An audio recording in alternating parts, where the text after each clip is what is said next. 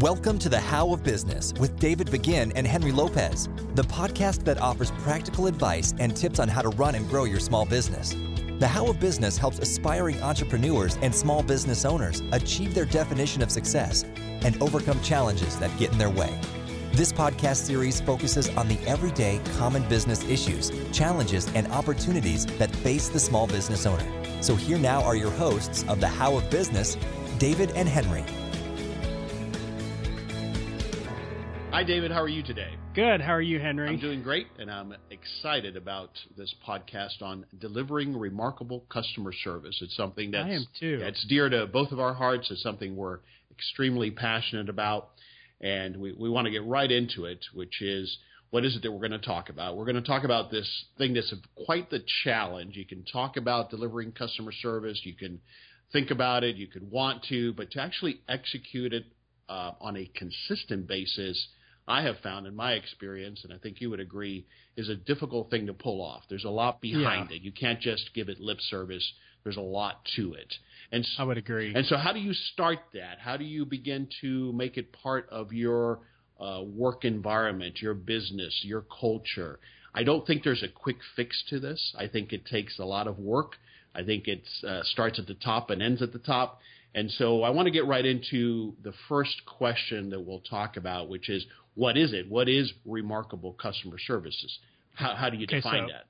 You know, I want to point out that one thing that you did when we started our business, which is a food service retail business, so everybody has a kind of a basic idea of what it is, but you started off with the topic of remarkable customer service, and you were very focused on that, and you're focused on that term. So one thing I want you to do is define, we talk about customer service, but we want to take it a step further and define what remarkable customer service is. Right, and I got that from a great book called The Purple Cow by Seth Godin. To me, it's a must-read, a very easy read. It's not a very long book, but extremely insightful. And that's where I got the terminology from. He defines it, a couple of quotes I want to share from that book, is something remarkable is worth talking about, worth noticing, exceptional, new, interesting. Remarkable marketing is the art of building things worth noticing right into your product or service. In other words, you're not taking something and then trying to hype it. It's what you offer that is remarkable. So that's key to me. So it's as simple as when someone comes to your business or buys your service or your product, they remark on how great it is. They remark on the wonderful experience. And remarking means they share that experience with their friends, their family, their colleagues, online, in conversation. So that's my definition of remarkable customer service. Yeah. And do you think, I might be moving ahead here on you, but do you think remarkable means they thought it was good, it met their expectations, or do you think it was something that they weren't expecting that they ended up getting? Definitely something that surprised them, I believe is what it is. I think it's when someone goes somewhere. Now, this is the first time someone goes to your business or experiences your business or interacts with your business. That first time that someone has an expectation, so a fast food business, let's say as an example, we have a chain here in Dallas called Whataburger. They're primarily in the South, and they're a fast food hamburger chain. But yet the experience you get typically when you walk into a Whataburger surprises you. The attention to detail, the customer service, the please and thank you, the cleanliness, everything from wiping down the cup before they give it to you in the drive-thru, those little details that surprise you. To me, that is remarkable. It could be as simple as that. Or, of course, a more classic experience like we both have had when we go to Disney World, let's say, and I tell everybody about how remarkable that was, how great it was. So it can vary, but that's the way I look at it. Yeah, I would agree with that. I think it's both. I think it's you went into a facility or went to an event that you thought was going to be one way, but it turned out to be something completely different. So you were surprised in a great way when you went to this store, went to this event, or went to this place. And then I think the other side of it is they just consistently deliver that. So it continually becomes an experience that you enjoy, and it never gets old. It never gets old. So I think organizations that really deliver good, remarkable customer service continue delivering that on a day-to-day, week-to-week, year-by-year basis. That's right. And in this age of everyone sharing their opinions online through social media, through review sites, being remarkable is even more critical. And so it's remarkable is also about getting people to share that story. And as a business owner, especially if your product or service lends itself to it, you want to make it easy for your customer to share that remarkable story, because that's what we want them to do at the end of the day. That's business 101. We want our customers to share with others this great experience that they had. And so that's what it's about. Another great book on the topic, also by Seth Godin, I think it's the next one you have to read after Purple Cow, is Free Prize Inside. And it's this concept of thinking of it, of what you touched on, David. What is that surprise element? Oh, I didn't expect this when I walked in here, but wow, what a pleasant surprise that I walk out of this. So for example, I was just in Fort Lauderdale last week and rented a car from Hertz. And I was surprised when I went to, you get in your car when you have gold service and you drive out to the security guard who checks your ID. And I wasn't expecting that to be much of more than the typical, give me your license, let me check it, goodbye, on your way. But this gal was very nice, very friendly, had a smile on her face, and it surprised me. It delighted me. And that's a simple example. It didn't take much for that employee to do so, but she's obviously been trained right. She was hired with that personality, and that came across and made a big impression on me, a very simple thing, but a nice prize that I took away from that experience. Right. And I think Hertz, as an example, has really improved their customer pickup and checkout process at least with the gold service, it's gotten much, much easier. They don't print out the documents ahead of time, and they've got it all automated where the car's got barcodes on it now, so they scan the car. They produce the documentation right there, and you're out a lot quicker than you ever used to be. I mean, you remember the frustration of getting in late at night to a Hertz rental car facility, and you walk up and you can't find your car, and so you got to walk all the way back inside, talk to the customer service people. So they've done a much better job of improving that customer experience as far as checkout is concerned. Absolutely. So I think we've got a good idea of what remarkable customer service is. Let's move on now to the next question. Okay, Henry, we talked about what is remarkable customer service, but the big issue that most of us face in business is how do you really deliver remarkable customer service, and how do you deliver it consistently? What are some of your thoughts on that? Well, I have a lot of thoughts on that, Dave. As you and I can talk about this topic forever, and it's a tremendous topic. It's an important topic. It's a topic that we've given a lot of thought to. But it starts and it ends at the top. And by the top, I mean the owner. If you're the owner of the business, the GM, the person who's responsible for the operations of the business. It stops and it ends there. It has to be genuine. It cannot be just a bunch of motivational posters that are hollow, that don't have any meaning behind them. It's in how you treat your staff. It's how you really treat your customers, especially when something goes wrong. Do you look at your customer as the enemy, or are they really your customer? How do you empower your staff? It's all of those little things, and you have to be passionate and relentless. And by relentless, I mean that sometimes it'll feel like, is this worth it? Is all of this effort behind delivering remarkable customer service worth it? You have to have a strong, passionate vision that the bar is set high because that's where you set it, because that's what you would expect when you walk into a business, and you must be relentless about it, even in the face of pessimism from others, even from people that you work with, and certainly in the face of cost cutting, if that's where you might be in your business. So it starts and it ends at the top.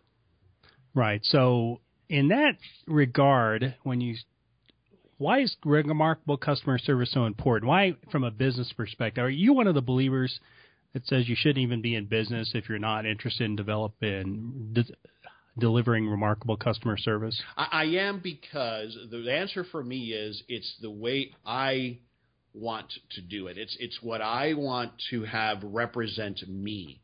When I walk into one of my businesses that I either currently own or have owned in the past, I want to be proud of that. I want it to represent me, and this is the level that I expect from other businesses when I'm a customer. Therefore, I want it to represent me. So it's just a part of what I believe in more than necessarily do I believe it rewards you directly financially. I do believe that, but it's more than that, David. Does that make sense?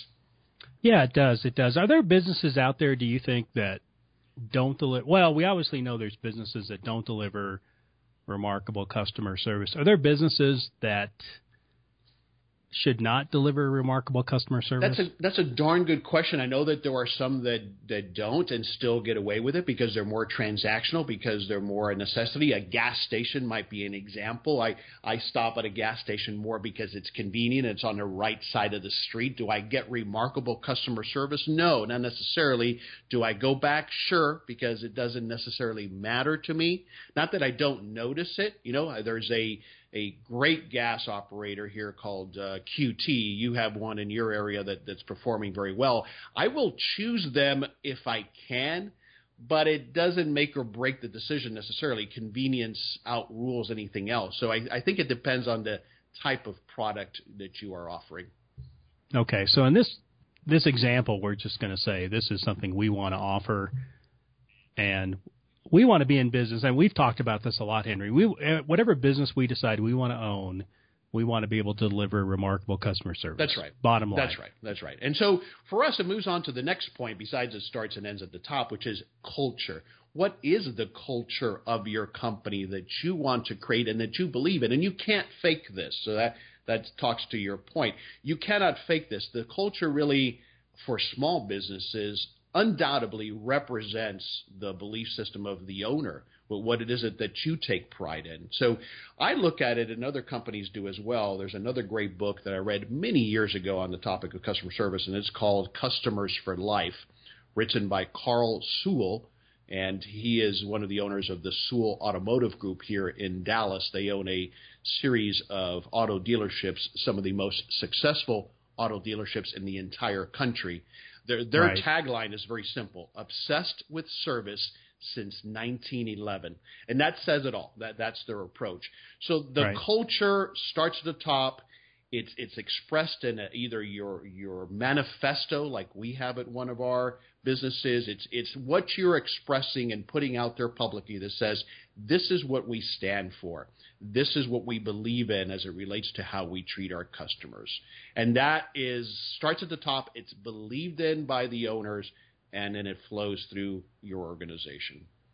Right. So it will guide a lot of decisions that you make. It'll guide how you treat customers. It'll especially guide how you treat employees. I think you hit on a great point that if you don't treat your employees correctly, it's going to be extremely difficult for them to want to turn around and treat your customers well. So I take a philosophy in the business that I own now, and I will tell you this is an evolutionary process for me, but I want to my employees will come first above all else, because I know if I take care of my employees, they will take care of the customer. That's right. And it can't be hollow, Dave. It can't be, again, a poster or a fake employee of the month program.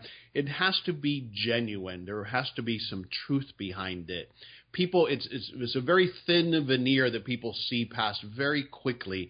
I've been, and you've been, to plenty of fast food chain as an example, not to keep picking on that industry because there are a lot that execute well, but there are lots that don't, and you see the employee right. of the month plaque, and you know it means nothing, right? It's a joke.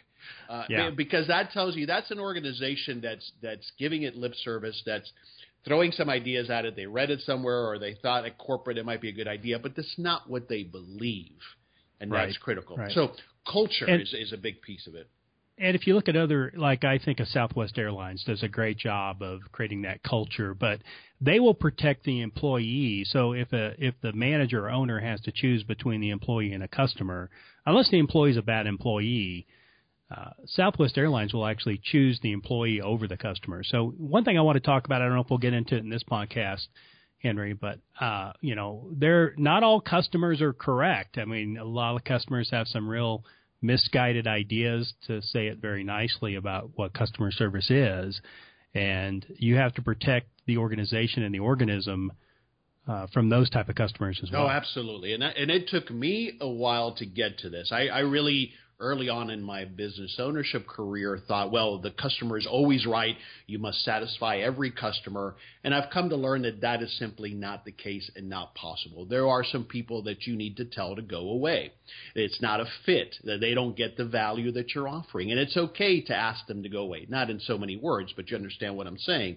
And absolutely. Right. The way we try to look at it as the employee is always right, it's just that we have to make most customers feel like they're always right. And there's a balance there. But the employees need to know that you've got their back, that you trust them, that you've empowered them. And again, some people, you need to tell them to go away. And that's a hard thing to do.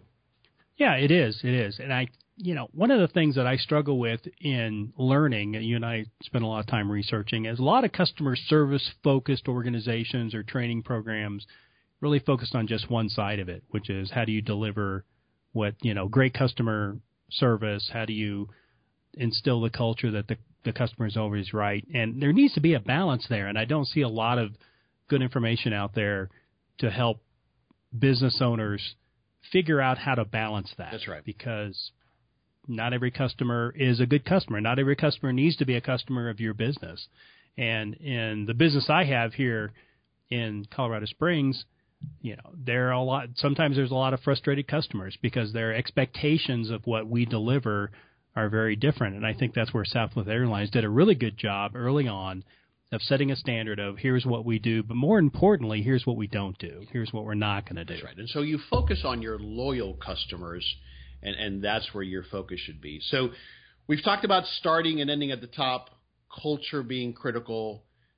Systems is the next point. You have to have systems in place so that this delivery and focus on remarkable customer service is built in. It's the manuals, it's the training, it's the forms, it's the checklist, it's the procedures, so that there is a system and a process for how we do things that backs up, that documents, that provides that foundation for how we do it, how we deliver remarkable customer service.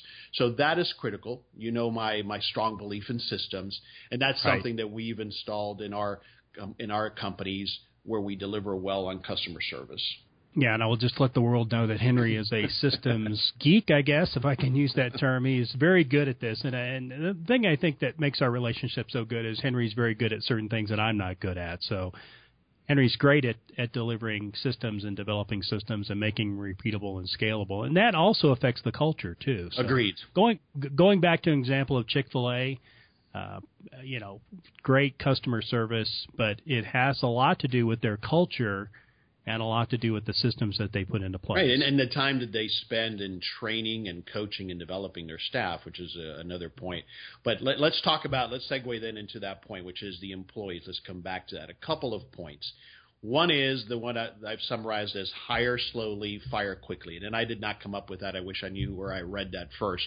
But it's this concept of hiring correctly, a good fit, and then getting rid of people who are just not a fit for us, for our team. And you want to speak to that, Dave, for a moment? Something that still takes me a lot to learn. I've gotten better with this, but in my organizations, we try to hire slowly and fire quickly. We're still working on that, but it's very difficult to do. If you don't have a good process in place for hiring, then you miss this whole issue of how to make the culture what you wanted as a business owner, because then the prisoners are in charge of the prison. If you're not careful, if they know that they can get away with things, if they want to push the bounds of the culture, then that's what they're going to do. They're going to make it their culture versus your culture. You look at Chick-fil-A, great example of a company. They go through hiring season, so I think they'll be hiring for summer season here very quickly. But they get hundreds and hundreds of applicants that want to work there, and they want to work there primarily because the culture is good. If you had a bad hire, for example, their process didn't find they actually hired somebody that didn't fit culturally, which I think their percentage is very low. But if that person tried to go in and change that culture, so change the culture of Chick-fil-A, can you imagine how difficult it would be for that person to do that? That's right, exactly. And we've had a similar experience, David, at our frozen yogurt shop, where we've hired the wrong people and the team pushes them out, right? The team calls them out and they say, this person's not a fit. It's not that person's a bad person or they may not go on to do great things. It's just in our team, they're not a fit. And if you've got that culture instilled and you stick to it and you keep that bar high, the team themselves will squeeze those people out and highlight them as someone who does not fit. Right, and that's my ultimate goal, is to develop a culture. If you can develop a culture and the systems and have the right people in place where the culture self-corrects the problem, then that's where you want to be. Right, so hire slowly, fire quickly. The people that you do bring on, you need to invest in them. You must train, you must coach, and you must develop. And that is an ongoing process that doesn't end after the first week of training. It starts with the systems so that there's a formal process to training and certifying someone. It's in the coaching, and it's in teaching your managers and leaders on how to do that effectively. It's continuous feedback. It's you as an owner providing a compliment or highlighting and catching when someone's doing something right. It's all of those things combined that lead to an effective team that works together to deliver consistent, remarkable customer service. Another great book I read recently is Delivering Happiness by Tony Hesh. He was the founder of Zappos.com, the shoe retailer, who was acquired by Amazon's for, I can't remember how much money, a very successful company. And one of the things that they used to do, I think they still do it, is when they hire someone at the end of the first week of training, after you've been hired, they will offer you $2,000 to quit. And that $2,000 offer is a standing offer until you finish your fourth week of training. So think about that. I'm offering you $2,000 to quit. And the philosophy behind it is he doesn't want people, and the culture doesn't want people that are just there for a paycheck. They want people that buy in to their culture, that buy into their manifesto, their 10 core values. And that's how stringent, how adamant, how focused they are on making sure they hire the right people. Yeah, that's a tremendous, and I've heard that example, and it's amazing that they're able to do that, but I would assume that offer's not taken very often. Not enough to ruin the company. Now, I can't afford to do that. I can't afford to do that at my smaller company, but it's a great example of really being committed wholeheartedly to this concept of hiring the right kind of people, hiring the personality as opposed to necessarily the skill set. Certainly for the type of businesses that we run, where we're not hiring an engineer or an attorney or a doctor. We can teach them the skills, the task. What I can't teach them is the personality. I can't teach them their desire and enjoyment of working with others, of delighting people. I can't teach that. The gal that checked me out at Hertz, you can't teach her to be that way. She has that personality. That's the way she goes about her day for the most part. And so that's why they hired her. They can teach her how to check me out and how to check my driver's license, but they can't teach her that personality that comes from within, and that's what they look for, and that's what we look for. Right. And she might have a personal manifesto of saying, I'm going to try to affect everybody I get in contact with today, and I'm going to try to send a little bit of love, if you want to use that term, to everybody that I have a contact. And it makes life so much better. At that type of employee, so I'm going to call them generally unskilled employees, it's very frustrating for me many times to get those people to think about, this is your life, this is your job. And I know it might not be what you want to do long term, but this is your life right now in this particular moment. And how are you going to live it? Are you going to enjoy your life? Are you going to enjoy the contact you have with people? Are you going to try to make people happy, which in turn will make you happy? And it's just, so it's great to see people that do that and live like that. And that's what's remarkable, is that person who's checking you out at Hertz didn't have to do that. That's right. I mean, she didn't have to do that, but they chose to make the experience good for themselves and for other people. And how much better things are for the customers, how much things are better for their coworkers, much things are better for them. Yeah, and we're not trying to say that this is easy, that it's easy to find these people. We will definitely come back to this topic in future podcasts because it is so much of a challenge and so critical. So we don't want to make it sound like it's easy to find these people. It's a challenge. And in one of your businesses, David, it's a particular challenge because of the type of work you're doing. And another business that we own, it's easier because of the environment. So depending on the type of product or service and environment that you have, it can be harder or easier to find these people. So it's not, we're not trying to paint this as something you just do automatically. We get it. It's a challenge. Yeah. So let's move on to the next point, which is to listen. As far as relating to delivering remarkable customer service. You have to listen to your customers, and you also have to listen to your staff, to your employees, especially those employees that you trust, that's been with you for a while, that are in leadership positions, but not even just leadership positions. Anybody who you trust and has been there for a while, listen to their feedback. Listen to what they tell you. Listen to the ideas that they have. You will then take those and filter those and apply them to what you believe is best for your business, but you have to listen to the customer and to your staff.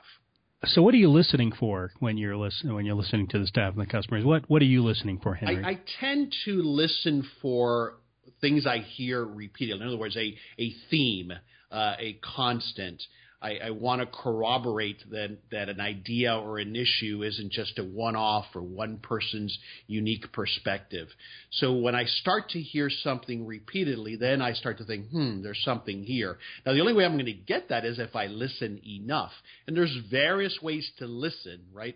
I'm listening by observing, the obvious listening in the shop and asking questions, but I'm listening online. I'm listening to survey results. I'm listening to input. I'm listening to questions. All of that is under the category of listening to what people are trying to tell you. And so I'm looking for the themes, the patterns, to identify where there might be something I need to consider changing or adding. Okay, so out of 100 customers that you're listening to, what percentage do you think are valuable? And then there's what I call the fringe customers. Right. So there's people that want things cheaper, they want things for free, they want things.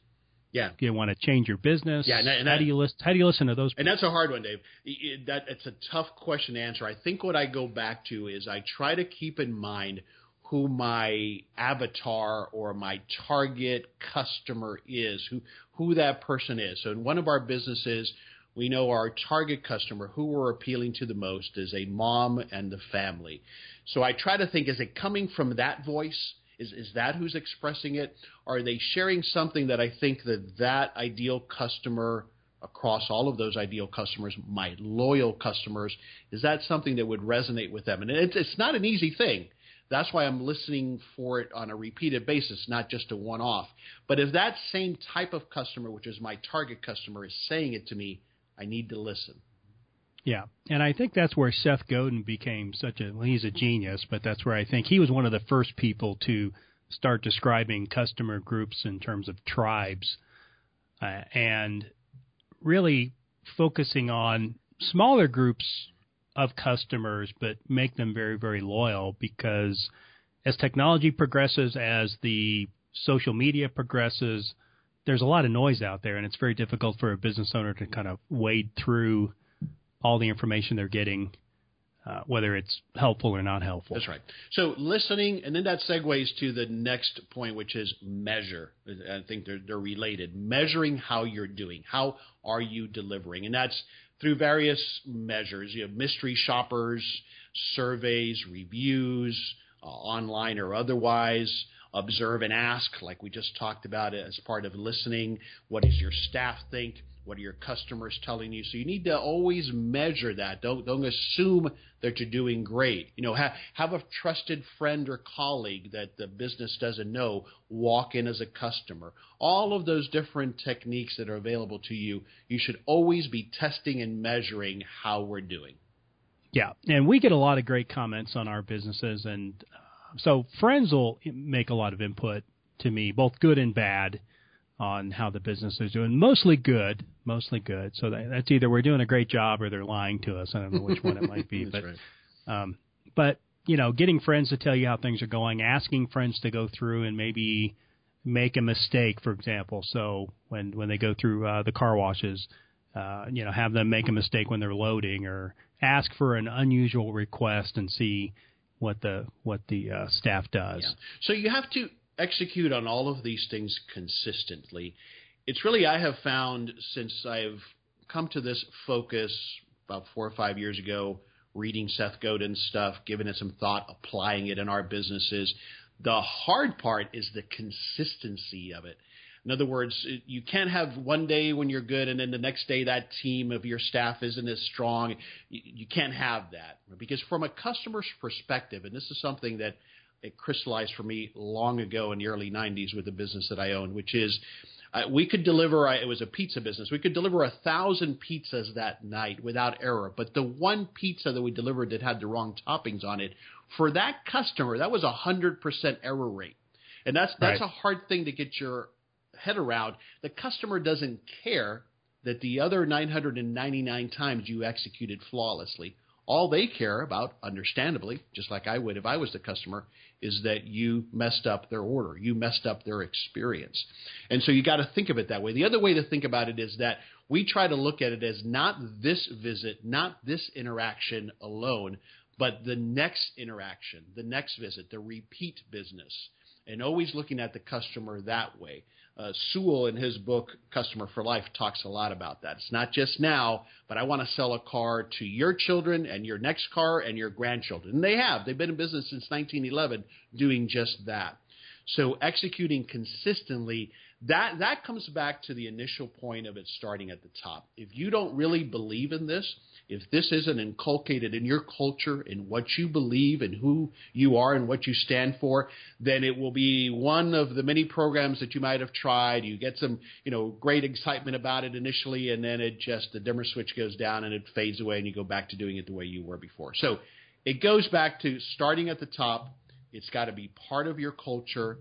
You have to have systems in place that make this repeatable and scalable. Your training, your staff, how you hire, how you train, how you develop, how you motivate has to be in line with it. You have to continuously listen and measure to see how you're doing, to see how you can change it, to see how you can improve it. And then you have to do this consistently, methodically, and with stamina and for the long haul, not just for a week or one day or one customer.